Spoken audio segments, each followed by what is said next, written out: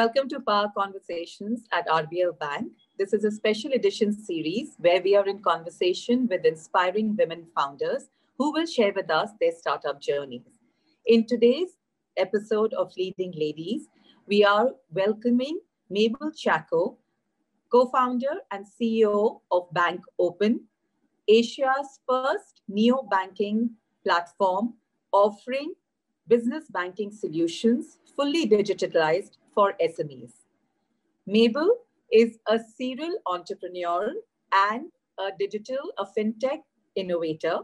She, along with her partner Anish, has founded 3 startups prior to Open. Their first startup, Cashnet, a mobile plug and play and financial inclusion solution, was launched in 2007. They thereafter built Neartivity Wireless, the NFC-based payments processing platform, in 2009, and followed that by Switch Payments, the India's first developer-led payments platform, in 2013. This was later sold to Citrus Pay in 2015. Mabel is one of India's leading women in fintech and has been conferred with many awards, including the Women Leader of the Year award by the India FinTech Association in 2019 and Startup Leader of the Year award by the Ministry of Electronics and Information Technology, Government of India. I am absolutely delighted to welcome you, Mabel, and I'm so looking forward to our conversation from one traditional banker to another. I think to a newer banker. I think this is going to be a conversation that will give us many insights. Welcome to Power Conversations, Mabel. Thanks a lot, Devika. That was a wonderful, elaborate introduction that you did for me. I truly appreciate that. And it's so awesome to be talking to another woman in fintech, in financial services, about women entrepreneurship and other things. So it's really wonderful to have this conversation with you today. So I'm very curious, Mabel. Your previous startups have been largely in the payments space. So I want to understand that what is it that you all were trying to solve for when you launched Open? What were the gaps that you saw that you went from payments, which is largely your area of expertise, into neobanking? Right. So one of the things we figured out, Devika, was that so much of transactions that happen through the online payment gateway and other methods, so much more happens directly into the bank account. And when in my previous stints doing Switch or at Citrus Pay and PayU, where I was leading marketing, I got a lot of insights from users who used to say that, Acha, you've done this to help me to reconcile all the transactions that are happening through the payment gateway, because I get a settlement report and I know exactly who made that payment. But then my bank account is so complicated. I always have to track things using UTR numbers, and unless I get the UTR number from the user, I'm really not sure whether the payment has come in as been for this particular invoice or not. So that somewhere was a very big eye opener for us, saying that there's so much more transactions that happen directly with the bank account. That's ultimately, even if you do settlements of a payment gateway, it's going into a bank account. So the bank account being such a powerful tool where all the money coming in and money is going out, if you're able to make that smarter in some way, it would become, it would ease out a lot of other hassles, which actually lead to at least 2 to 4 hours of a week for small business owners that they spend in just basic recon and accounting tasks. So those are things where we started working upon the banking layer, and then maybe what we realized is that all the tools that small businesses or other businesses use are all disjointed from the banking layer itself, and the thought was to integrate all of that in one single layer, integrate it along with the banking layer, and then offer it to small businesses so that it becomes a more powerful tool. The bank account itself becomes a more powerful tool that is able to automate all these tasks. So that's how the thought process for starting Open began. And I would say that none of these things are something that banks have not already thought about. So a lot of things like it's just that it's always been available for slightly larger set of users, and most of the small businesses tend to be on the retail side of things, whereas there are transaction banking groups that cater to specific needs of slightly mid to large enterprises and clients. So try to democratize that, try and make that a little more available for small businesses, and at the same time, for the partner bank, it should not be something that becomes a cost overhead or becomes a liability. So try to find a middle ground where all these services can be enabled, even for the smaller guys, irrespective of whether they do crores in transactions or lakhs in transactions, and yet make it a profitable uh, engagement both for the partner bank as well as for the fintechs and everyone else involved in the entire ecosystem. So that's the thought and vision by which we started out with neo banking. Yeah, I mean, even on the regulator side as well, if you see, Indian regulator RBI is much more proactive than other markets like US and all, or UK, where PSD2 and other things came in and then drove that option. Here, at least, the RBI has come up with a way for fintechs to work along with banks and be in a regulated environment. Banks also ensure that the fintechs that they deal with don't really are not just fly by night operators, that they take compliance really seriously, and there's a proper report and auditing and things happening. So Indian market that way is way more structured than many developed markets, which was a surprising thing that came to me. But yeah, I'm so much happy that I'm doing this here now in fintech in India, and not in some other part of the world. You talked about regulator, and we will come back to that in detail. Also, from what you just shared with us, it is very clear that going forward, the fintech market in India and the banking market in India would largely constitute of a collaboration between the traditional bank and the neobanks. So this is going to be the way forward for us to give an enhanced and a much more productive customer experience to clients, be it corporate or individual, right? Be it on the corporate side or the retail side.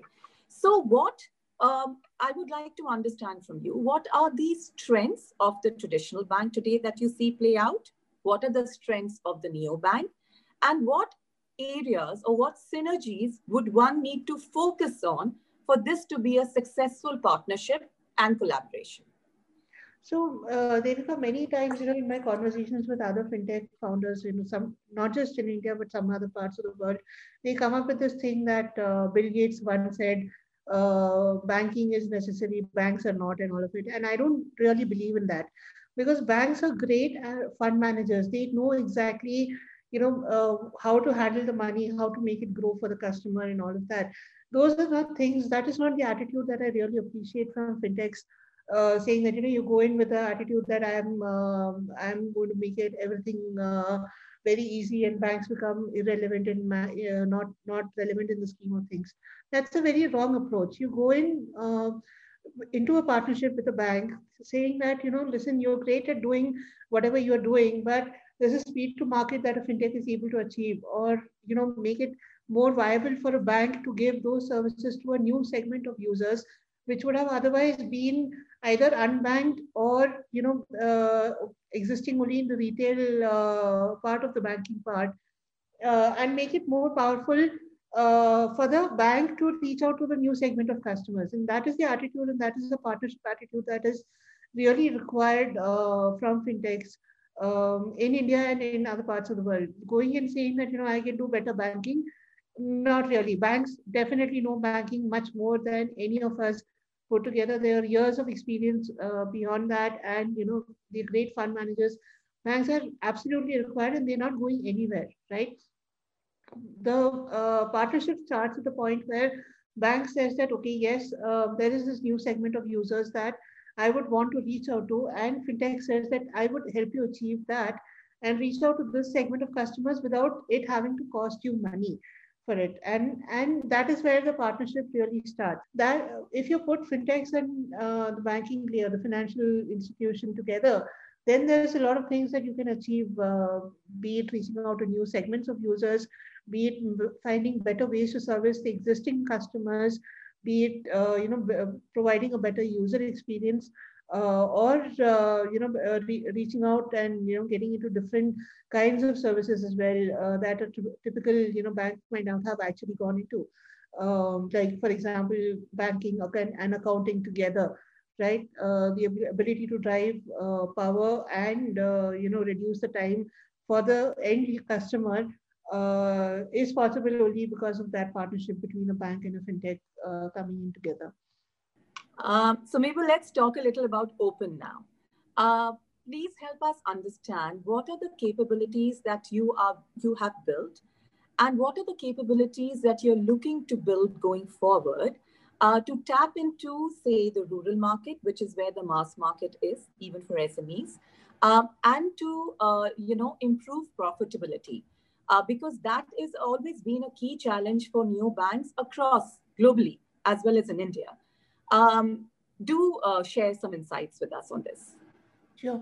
So, Devika, as it goes, we started with a neo banking approach, wherein we have a partner bank or a couple of partner banks now, and you start with the current account, which is the core of, see it as the heart of the entire neo banking engine, and around that, build tools, everything that is required to ensure that you're able to reconcile all the money that is coming into the account. Now, be it in the form of invoicing tools, accounting tools, raising e-way bills, or and different variants of that, purchase order, and a lot of other things, complexities are there in the scheme of it. Be it online collections in the form of a payment gateway or a payment link. So all the ways that money comes into the account, try to expose as many layers possible to try and identify where all the money is coming from. And then ultimately, once the money is come in, and when you're using the funds for doing a vendor payout or paying salaries, tagging it to the appropriate categories, ensuring that there are mechanisms in place for that to happen, so that you're able to you exactly know where the money is coming from and where it's going to. So otherwise, you just reduce the need for having multiple bank accounts. The main account itself becomes powerful enough, because auto reconciliation kicks in, and they are able to do automated accounting. Then all the other things like building profit and loss report, balance sheet, and all your standard bookkeeping reports just becomes so much more easier, rather than getting in manual intervention to it.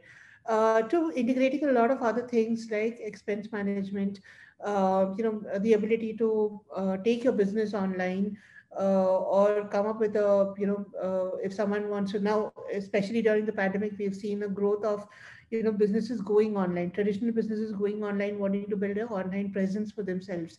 Now, whether you want to integrate it along with a tool to start an e-commerce website, or for a store to quickly, go online, and start selling online through Facebook or through other platforms, bringing a lot of those powerful tools and integrating it directly into the banking layer. So those are things that we've been able to achieve so far, in our 3-year-old journey, 3.5-year-old journey now with Open. Now, going forward, yeah, we would love to see how we sit on a lot of data about the businesses who use our platform, how this can be used along with the partner bank to give better lending, or better access to funds. If there's an more intelligent way to underwrite loans for these SMEs, those are things that we would see working going forward along with our banking partners. There's a lot of data we have in terms of receivables, payables, what their payable cycle is, receivable cycle is, working along with banks and NBFCs to underwrite those loans, help them decide on loans, and making that accessible to the SMEs is something that we are actively working on right now. And as you said very truly, so far most of our users have been from Tier 1 and Tier 2. Tier 3 is a different ball game altogether. There's a lot of localization, regionalization that is required when you're going into Tier 3. So that definitely would be, things that we would be looking to do as we grow into the Tier 3 market in India as well. Mabel, you mentioned the pandemic, so it will be very important for us to also understand what the impact of the pandemic has been on Open. So fintech overall didn't see so much of a bad impact. In fact, it's only been a good impact, a positive impact, thankfully, for fintech as a segment in India. We saw a growth in the number of users who are adopting the platform. Going into the pandemic, we were somewhere around 4.5 lakh SMEs who are using our platform. Over the past few months, we've seen that grow to roughly 700,000. That's 7 lakh users who are using the platform today. We've seen a surge in terms of transactions as well. Today, we process more than $15 billion in transactions through our platform. So those are some of the things that we have seen. Definitely a new segment of people who are going online, who are otherwise offline, like your, gym instructor, yoga tutor, tuition teacher. These are all now suddenly also the micro entrepreneurs who have gone online with their businesses rather than, just the traditional format of just collecting payments over cash or Google Pay. The other segment that have started realizing that other earlier, if you see, they would have been in the retail savings account part of banking, because yeah, they were, I wouldn't say they were unbanked, they were definitely banked, but at the same time they were always using their savings account for collecting payments, because they would just have a small society, or one area of a city where they cater to. But suddenly the guy who is sitting in Indira Nagar is able to train someone sitting in Gurgaon, so his business is boomed, right? The yoga instructor has suddenly seen a surge in demand of his businesses, and he's able to cross borders and state borders, and tutor someone sitting in some other state or some other country altogether. So that's when he started taking it more as a business, and more seriously, and you started seeing the segment of people coming into the business banking realm of it. They suddenly started saying that, can I get a current account? Can I get a my client in US is asking me to send payments now. How do I go about collecting international payments? These segment of people became online only because of the pandemic, and that is the surge that we have seen in terms of adoption on our platform as well. So, Mabel, that sounds very promising. And I'm sure that the growth that you envisage, you will deliver over and above that. But in order to do that, regulations, you mentioned RBI and how strict and strong a regulator RBI is. It's considered one of the top three in the world, if I'm not mistaken. So I would like to understand from you that what are the challenges that new banks today face when it comes to regulations?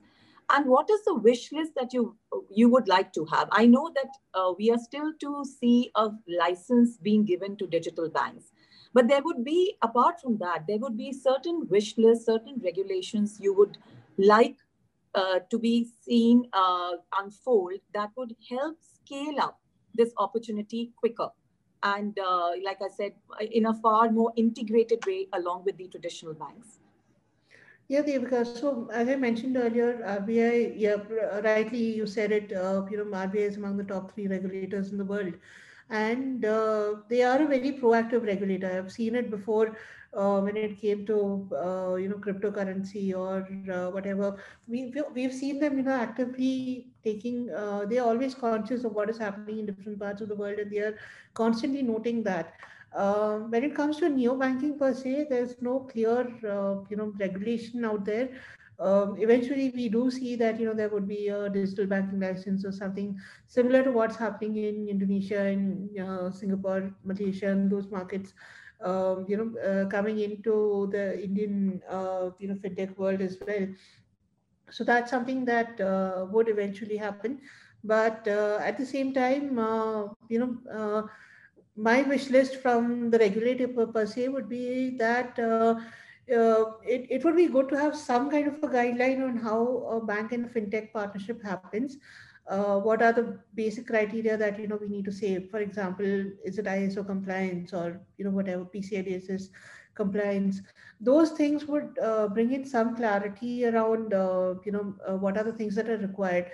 And then it will become more easy to partner with multiple banks. Otherwise, today, you complete all the things that are required from the business teams, from the product team, from the technical team, and then finally you reach the compliance team, and everything gets stuck at different levels. So knowing what is the compliance that a fintech needs to do in order to work with a bank, that would be really helpful, and some clarity around that would be really helpful. So moving on, Mabel, I would now like to actually know a little more about you. And what I'm extremely interested in knowing is this is your fourth startup, right? And please share with us what have been your key learnings through your entrepreneurial journey from one startup to the other. What have you learned along the way? And were there days when you felt very lost and very challenged and you said, this is impossible to do and we should kind of move on to something else? What have been your highs and what have been your lows? But very importantly, what have been the learnings that have kind of evolved from one startup to the other over the last 13 years? So very true, Devika, that there have been my highs and my lows. I would say my biggest high is right now, when I'm doing things with Open and I'm seeing adoption for things that we have built, and it's a very big high that I get from seeing user adoption. And I get that high because that is also my key learning in all these years of doing startups, that we keep focusing on building the perfect product, the perfect this, the perfect that. But really what we as entrepreneurs should do is build things that the user wants, and knowing who that user is really important. I heard it, learned it the wrong way or the hard way in Neartivity, and that was the biggest failure I have seen in my life. After trying to do NFC payments for almost 1.5 years with a 50-member team, I had to lay them off, and at the same time do whatever best you can in that situation. So sending their resumes to people in my network, trying to get them placed through placement consultants or by directly reaching out to founders. Those were things that I've done when it was when Near2T was happening. And my biggest premise then was, if I give a SIM card to a user, so there was a definite lack of NFC phones in the market. This time I'm talking about 2009 2010 time period, where there was no mention of NFC phones at all in the Indian market, and we were breaking our heads on trying to convert the existing phones into a NFC device. And two ways we could do that was, one, either a sticker that you can stick onto the phone, and Mastercard had these Masterpass stickers that could be used, or having securely changing something that resides inside the phone. Now, for Indian banks to be comfortable, it had to be something that resides inside the phone, and not something that can be just peeled off from outside the phone. And hence we had to look at SIM cards. And the moment you say SIM cards, it's not that any bloke on the road can go and order SIM cards. You need to be working with a mobile operator, right? So our basic premise was the fact that if I give a SIM card to someone and tell that this will convert your phone into NFC and you can just go and tap and make payments wherever you want, people would adopt to that. But that was horribly wrong. I spent a lot of time, almost 1.5 years, trying to build that entire technology and all of that, when all I should have done was go down and ask someone on the road that, if I give you a SIM card, will you change your SIM card, right? And that was a very hard learning for me. That's when I figured out that whatever you want to do, you should know absolutely crystal clear as to who your user is. First, know your audience, know your customer. KYC, that's what banks also teach us. KYC, right? And know who that person is who is going to use your product, and then understand what his real needs are, and start focusing on catering to those needs.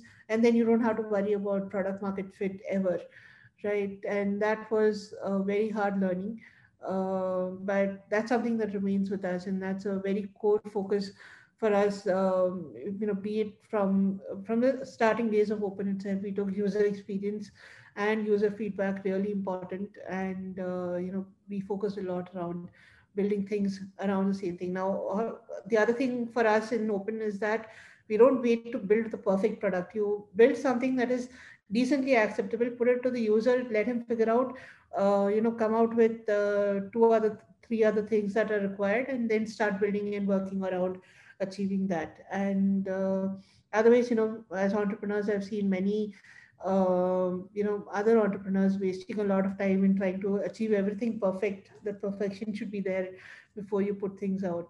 It doesn't really happen that way. Also curious to know, how has your leadership style evolved over these years? Again, while we learned about what the key learnings have been, has there been a change in the leadership style as well?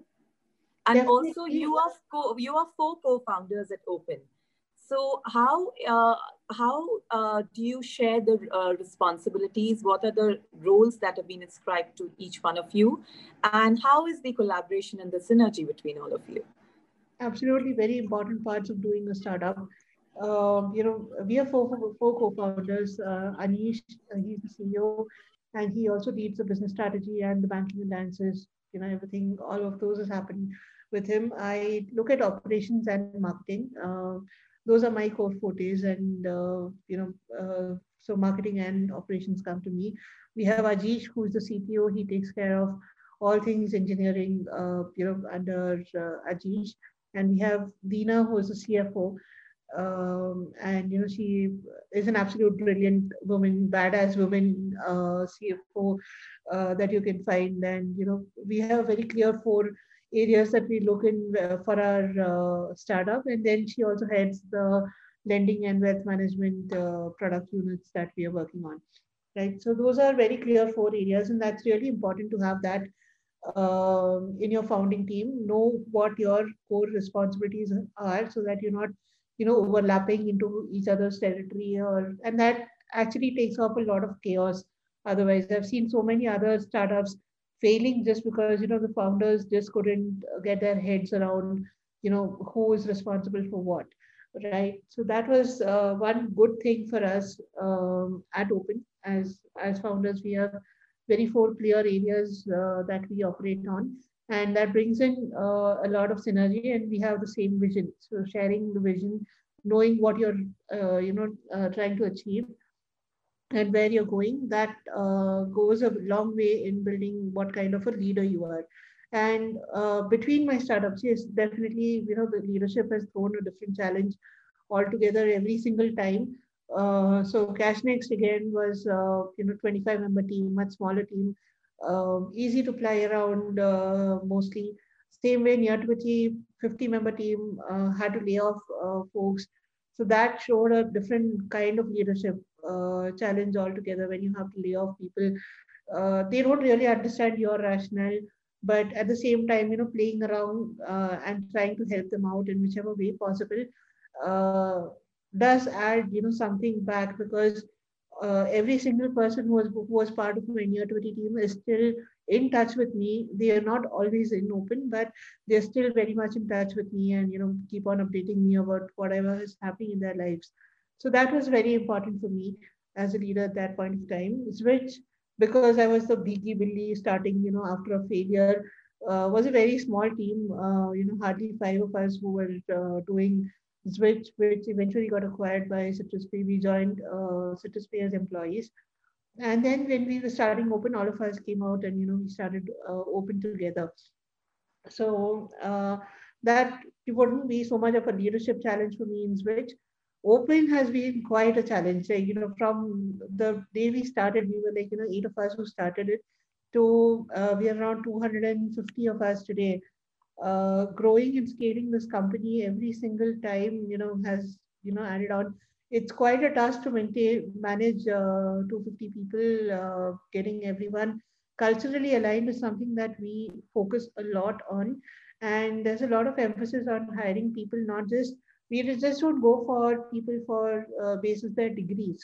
Definitely, your qualification does matter, but at the same time, the culture fit is something that we openly look for. And hence, I don't have a human resources team.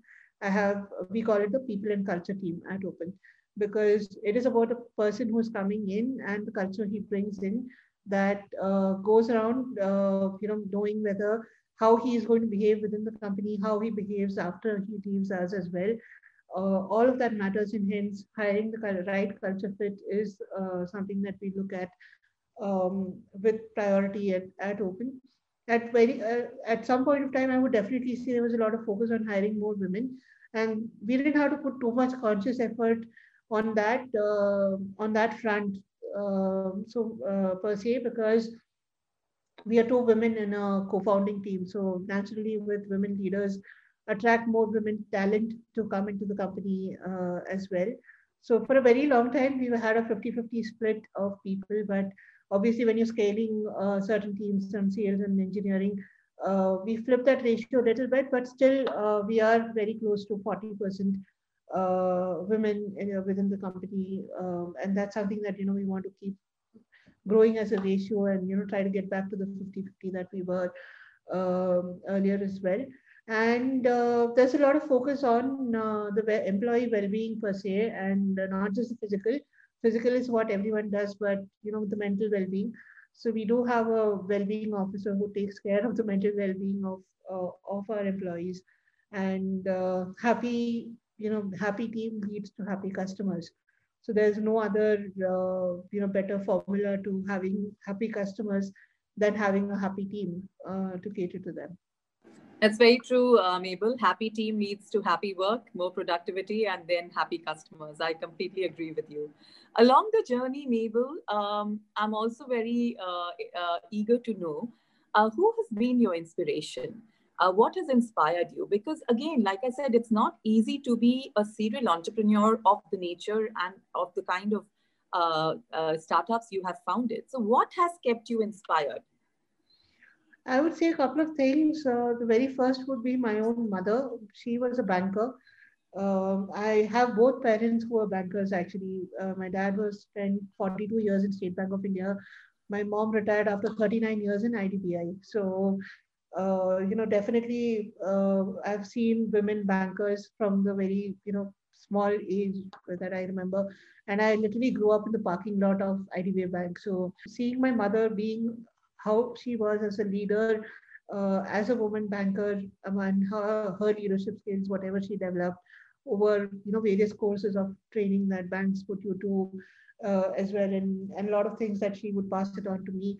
So that is definitely a constant inspiration I have in my life. And so when it comes to women and leadership, definitely my mother. Otherwise, I would say my ex-bosses, Amrish Rao and Jitendra Gupta, they were big inspirations.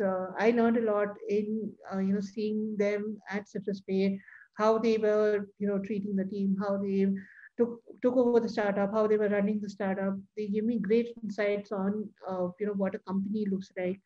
What are the things that a company, when you from you are a startup, you're a small team, to when you're a company, how things change dramatically, and what kind of leadership and what type of skills are required for every stage of your growth. Those are great things that I've learned from my mentors, Amrish and Jitin. Mabel, you're one of the most inspiring leaders that we have in the fintech space, especially amongst women. And I would like you to share what is the advice that you would give to aspiring Mabel Chacos to help them pursue their dreams? So women always have a tough way. I do believe that while women in fintech is a great segment to be in, but women do have it the hard way all the time, because as Indian women, you are a caregiver at home. You have home duties and a lot of other things that can bog you down from chasing your dreams and trying to take off and start following your passion. My advice to every single entrepreneur, and every single women entrepreneur in particular, is never shy away from chasing your dreams, never shy away from following your passion. There's a lot of struggle, yes, definitely, but it's worth it every single day that you're doing and being your own boss.